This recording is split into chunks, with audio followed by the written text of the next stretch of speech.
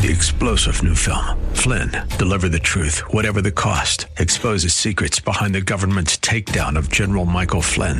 Flynn knew what the intel world had been up to. He ordered the first audit of the use of contractors. This set off alarm bells. He told the truth. He was the most dangerous person for Donald Trump to hire. They had to get rid of Flynn. Flynn, deliver the truth, whatever the cost. Available now. Watch it today. Go to salemnow.com. salemnow.com. And good morning. I'm Gary Randall. Thank you so much for joining me today. It's Tuesday, November the 15th, 2022, in the year of our Lord. Today on November 15th, 1864, during the Civil War, Union forces led by Major General William Tecumseh Sherman, he began what became known as the March to the Sea from Atlanta. The campaign ended with the capture of Savannah on December 21st. That's important because culturally, even today, we can see the remnants of that march. When you have been in Atlanta, Georgia, if you've been there, and probably many of you have been, I have been, you don't see in Atlanta a lot of the old Southern architecture, the buildings of the past, and so on. It's mostly all newer buildings. The reason is because on this march to the sea, Sherman burned down most of the buildings in Atlanta, pretty much destroyed it. So most of the buildings in and around Atlanta, not all, but almost all, most of them are new, much newer, in fact, and it doesn't look like the rest of the South looks. Well, this is the reason why. Today in 1777, the Second Continental Congress approved the Articles of Confederation. Today in 1806, explorer Zebulon Pike, he sighted the mountaintop, now known as Pikes Peak, in present-day Colorado. Today in 1937, at the U.S. Capitol, members of the House and Senate met in air-conditioned chambers for the first time. The thought just occurred to me as I looked at this. Why would they? I guess they surely didn't use it today in 1937. Would it have been that warm? Did they have climate change then? Maybe.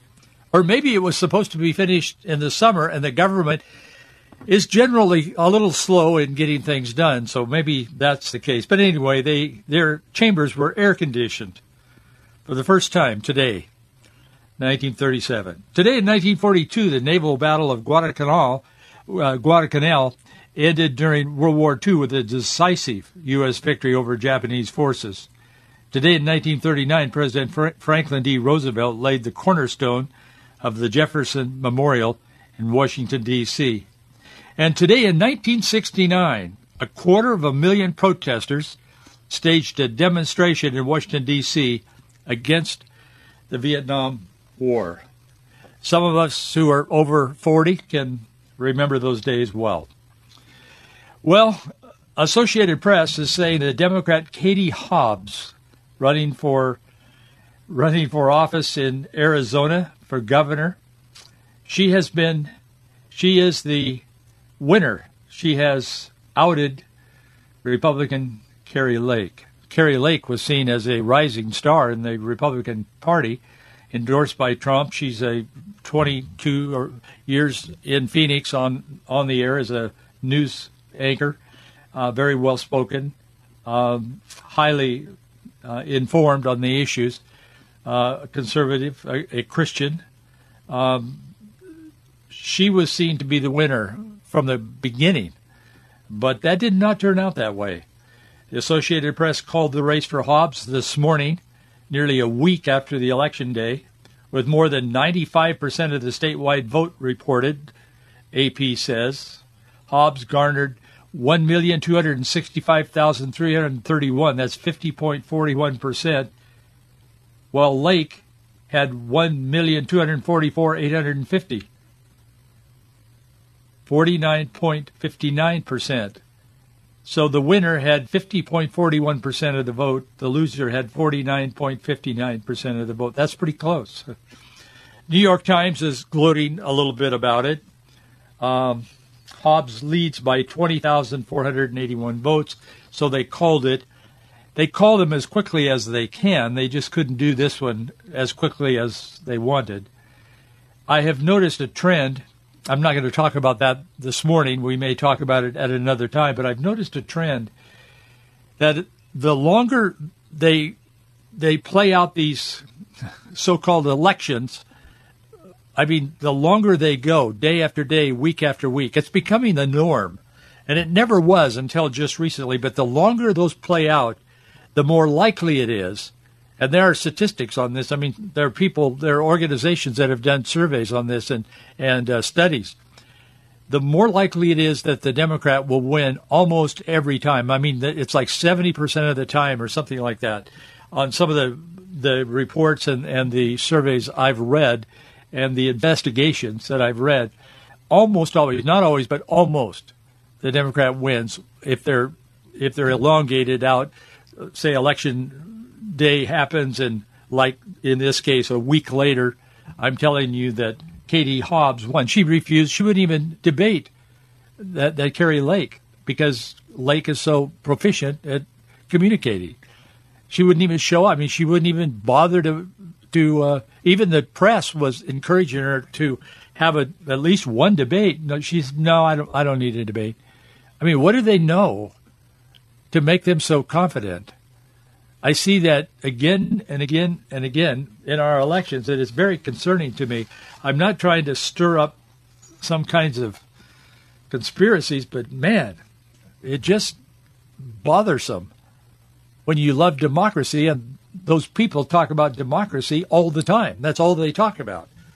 They're concerned that our democracy is under attack when Donald Trump drives to New York or whatever. I mean, it's just amazing how we've gotten to this point. There's just such a spirit of deception in our world today, and that is something I want to talk about a little bit today. And speaking of Trump, this Jamie Raskin, he's a Maryland Democrat representative. I looked at the way the name is spelled. It could be a woman. I'm not sure. Anyway, Jamie Raskin, I'm not sure who that person is. Anyway, Jamie Raskin was on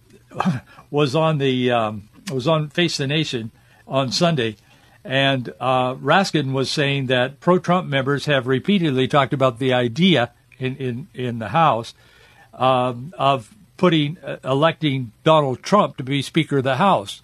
I've heard that before, and I found it interesting that that's part of the national conversation.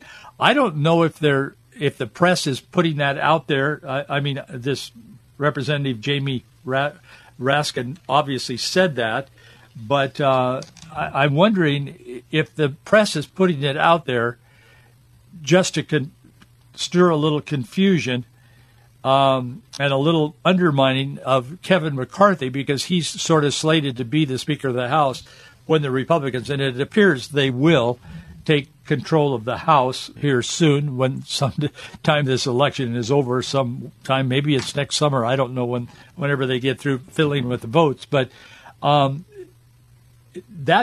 idea keeps coming back, and I'm not sure if the Democrats are driving that, trying to undermine McCarthy, or if the Republicans are talking about it, trying to get a little bit of steam behind this movement. It could be a little of both, but nonetheless, Margaret Brennan was talking to this Raskin, and they were talking about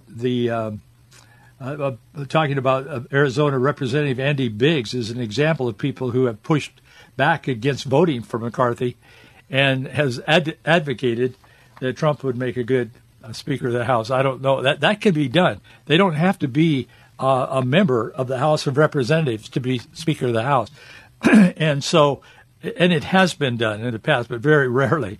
But that could be done. So it's interesting what all is happening out there today in our world. Psalm 119, verse 105 says, "Thy word is a lamp unto my feet and a light unto my path." We need a light and a lamp. We need a guide. Proverbs chapter 6, verse 22 and 23 says, "When thou goest, it shall lead thee. When thou sleepest, it shall keep thee.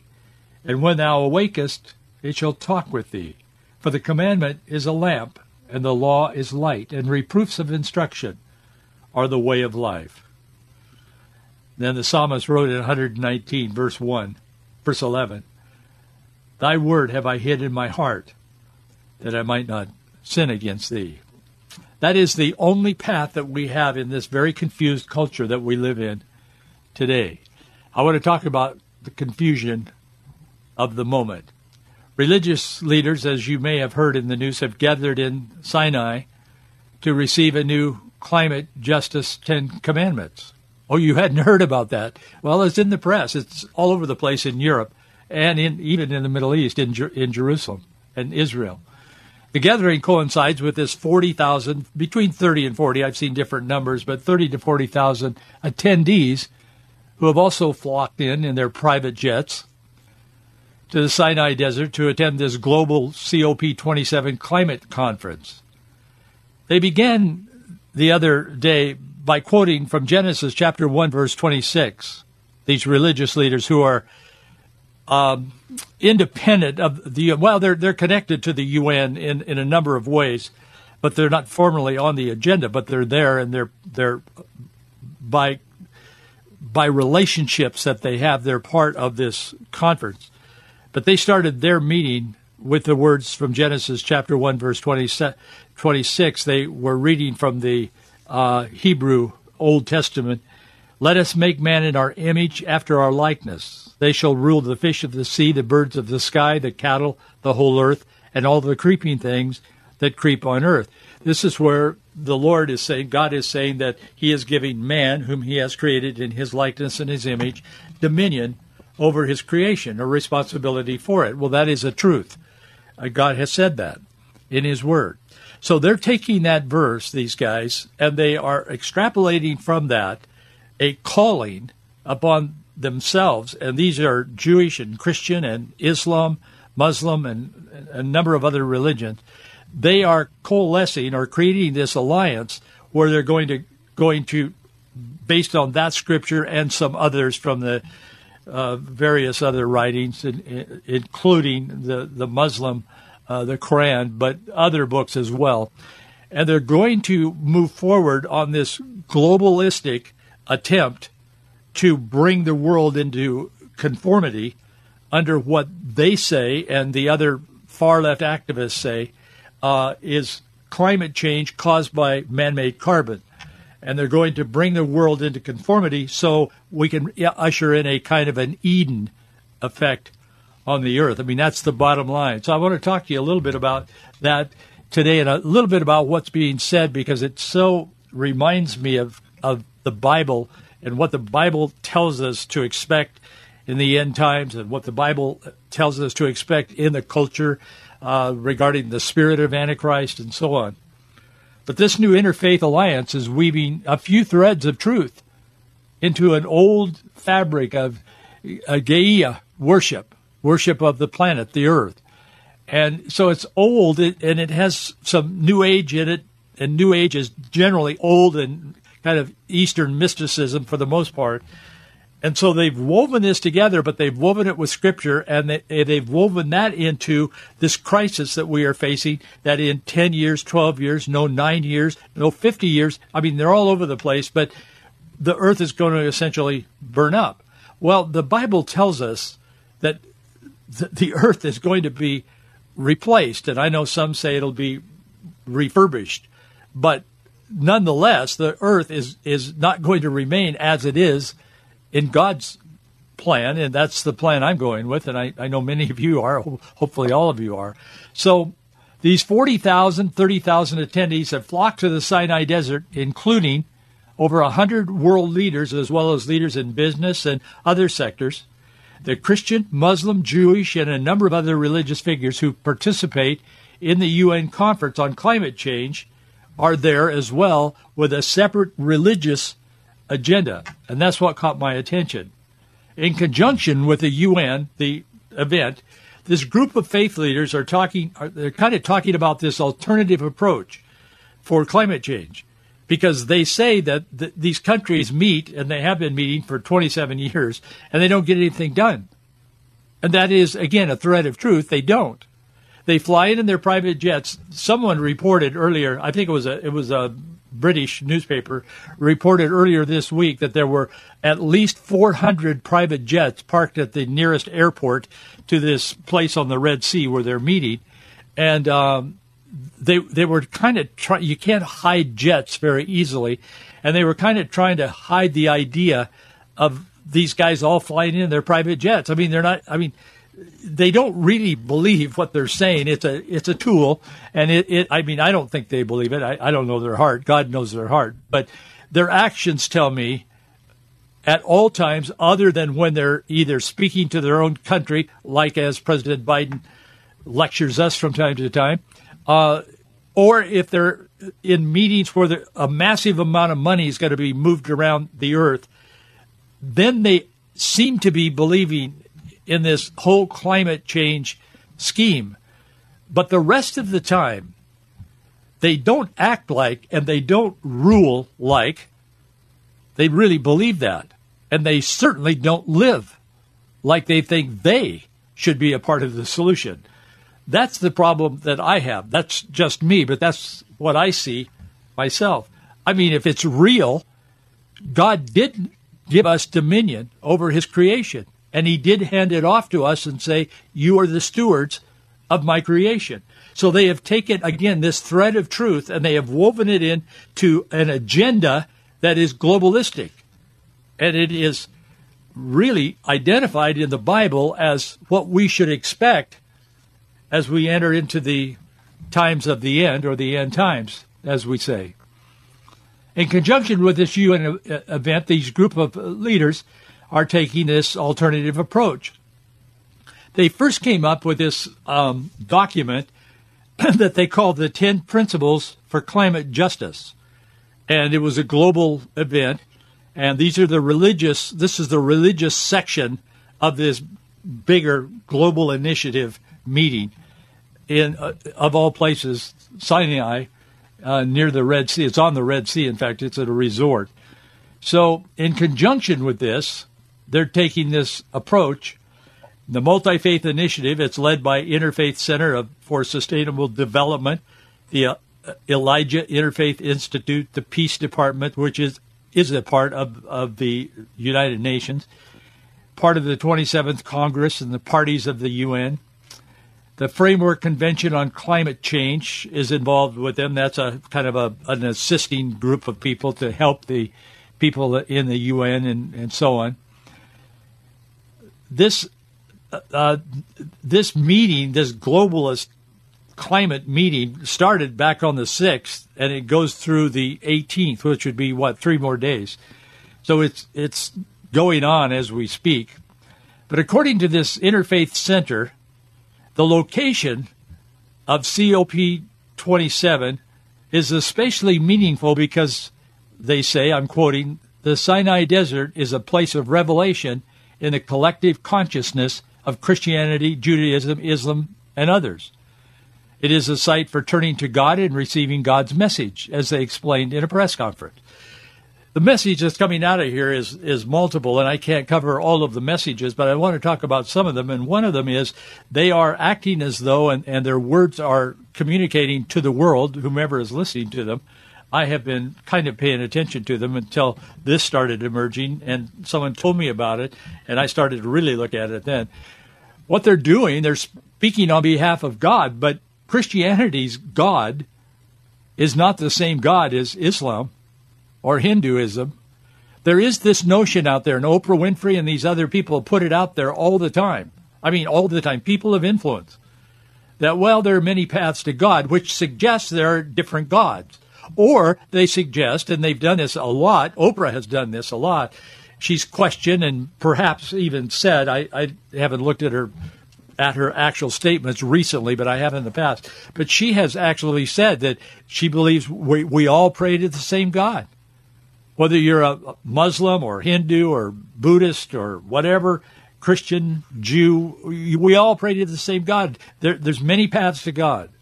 And so this is on full display with this whole idea of coming up with this, what they are now calling, as of the last few days, a new 10 Commandments, a new climate 10 Commandments. In other words, sort of pushing aside the original 10 Commandments that was given to Moses on this same mountain, and coming up with a new one. That's how secularism and relativism works. They just keep throwing away the old and creating new that meets and supports whatever they happen to be believing. So if you spread that to the world today on a number of issues, that's why there's so much confusion and anxiety in our world today. There is no fixed truth. And these guys, this is playing out in front of the world here. They're essentially saying, let's move Moses and the Ten Commandments aside, and God himself, actually, even though they keep referring to him, they want God's approval, so they kind of create God's approval, and they want to do what they want to do, which is a globalist movement in the name of the Lord, and feel good about it. And they apparently do feel good about it because they're rejoicing in this. But it isn't biblical. It isn't scriptural. I don't think it's scientific, to be honest with you. I mean, that's where I'm coming from. But this past Sunday, for example, the organization held a climate repentance ceremony. Does that sound familiar to you? How many ceremonies have we had to repent of slavery, systemic slavery in America? You see, what the left does, they take a sin. If people are creating too much carbon, I don't believe that is the cause of global warming. I think global warming happens in cyclical. I mean, I'm not a scientist, but from what I've read, it's led me to believe that our climate has always been changing. It isn't static. It's dynamic. It cycles and gets warmer, and it cycles and gets cooler. It wasn't that many years ago that Newsweek magazine, on their cover, said a coming ice age or something to that effect was the headline. And they were talking about how the earth was cooling. It was in my adult lifetime. And I remember reading that, and I thought, wow, that's interesting. And I was a youth pastor, and I remember reading, I remember when I saw the article. So they're always talking about this, and they attach a crisis, whether it's warming or whether it's cooling or whatever. They always attach a crisis to it because that's how Saul Alinsky taught the left, who practice cultural Marxism. That's how he taught them to function. And they do. Whether it's Hillary, who almost went to work for Saul Alinsky at one time in his office in Chicago, or whether it's Barack Obama, who taught the principles of Saul Alinsky in a class at Harvard at one time. These people all function on that basis. And so this is a reflection of that. So they start this climate repentance ceremonies, and they said it was to put forth a prophetic interreligious call to action. The call is interesting. The partnering organizations initially intended to hold the climate repentance ceremony and their Ten Commandments events at this place on the Sinai Peninsula, but then the Egyptian government said, no, the security risk is too high, so they all flew to London and held this event. Then they flew back so they could talk more about how to reduce carbon. Is it just me? I mean, these people are flying all over the world telling us we've got to reduce carbon, and they're shutting off our oil supplies. Germany announced that everybody's got to cut back their natural gas usage by 30% this winter, or they're going to run out of fuel because of actions taken on behalf of climate change. And they're going to have a very, very cold winter. That's going to repeat itself in many, many cases, I'm sure. So these guys, concurrent, these faith-based events are being held not only at Mount Sinai, but in India and in the Himalayas, as some say, New York City, Ecuador, Germany, Vienna, Salt Lake City, Mount St. Francis in Indiana, Australia. They're all over the place. And they've got all these leaders, Christianity and Islam and Judaism, Buddhism and Hinduism and all these different religions. And they're seeing this as a great victory for themselves and, I guess, mankind. Some people believe this Rabbi Yonatan Neril, Neril, I think that's how you pronounce his name. He's the founder and director of one of the organizations, the Interfaith Center, that's involved in this. He said, some people believe religion is separate and distinct from ecology or care for God's creation. He said, were it not for the receiving of the Hebrew Bible on Mount Sinai, Jewish tradition teaches God would have returned the world to chaos and void. Applying the teachings of the Hebrew Bible to stewardship of God's creation is not just an idea for today, but essential for a future in which we achieve a balanced worldwide ecosystem and thrive on a planet viable for all life. He refers to it as a new Garden of Eden. Narroll says we need to change the operating system that humanity generated and is degrading God's creation. We need to switch from greed, short-term thinking, and that would be capitalism he's talking about in kind of disguise, and individualistic behavior to spiritual satisfaction, long-term thinking, and altruism. And by doing that, we will address the systems of the problem and manifest a new earth. May God help us. That's end of quote. But he sees faith and religion as playing the essential roles in the solution. Faith and religion isn't the essential role that we want to seek. We want to seek God who created all things. Paul talked about that to the Romans in the book of Romans, chapter 1. He talked about how we'll get confused, even in his day and certainly now. We get confused and we look at what the Creator created, and he spoke about it in terms of human sexuality at some length in Romans chapter 1. But this would fall under the same umbrella of thinking in the fact that we look at what God has created, we take a part of that, and we say, well, we have this agenda over here, and man, this really fits, so we're going to insert God into this, and we don't care what religion you are, we all serve the same God, and all paths lead to God, and if you just have faith, and on it goes. And Satan sits back on the front pew as we carry on with this nonsense, and he sits back and he is smiling and probably applauding. Because this is exactly who Satan is and what he does. He is a deceiver.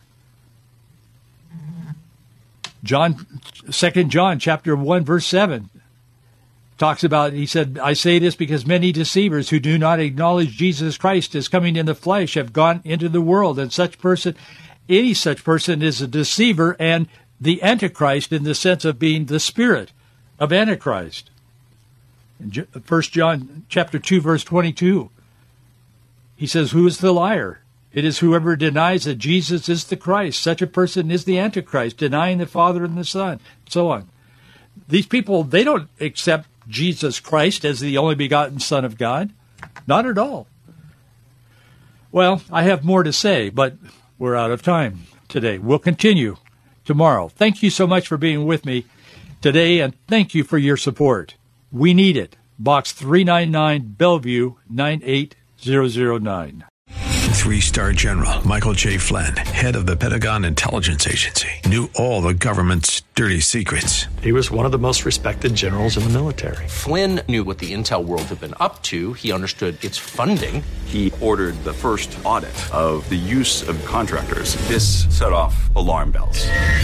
The explosive new documentary, Flynn, Deliver the Truth, Whatever the Cost, uncovers the facts behind this scandal. Flynn told the truth. He was the most dangerous person for Donald Trump to hire. I find out the worst enemy that I'm going to face in my life is right here in America. They took my assessment and they wanted me to change it. And I was like, I'm not changing it. They had to get rid of Flynn. With in-depth interviews, archival footage, and never-before-seen personal records of the man behind the headlines. I just felt like I was drowning. Flynn, Deliver the Truth, Whatever the Cost. Available now. Watch it today. Go to salemnow.com. salemnow.com.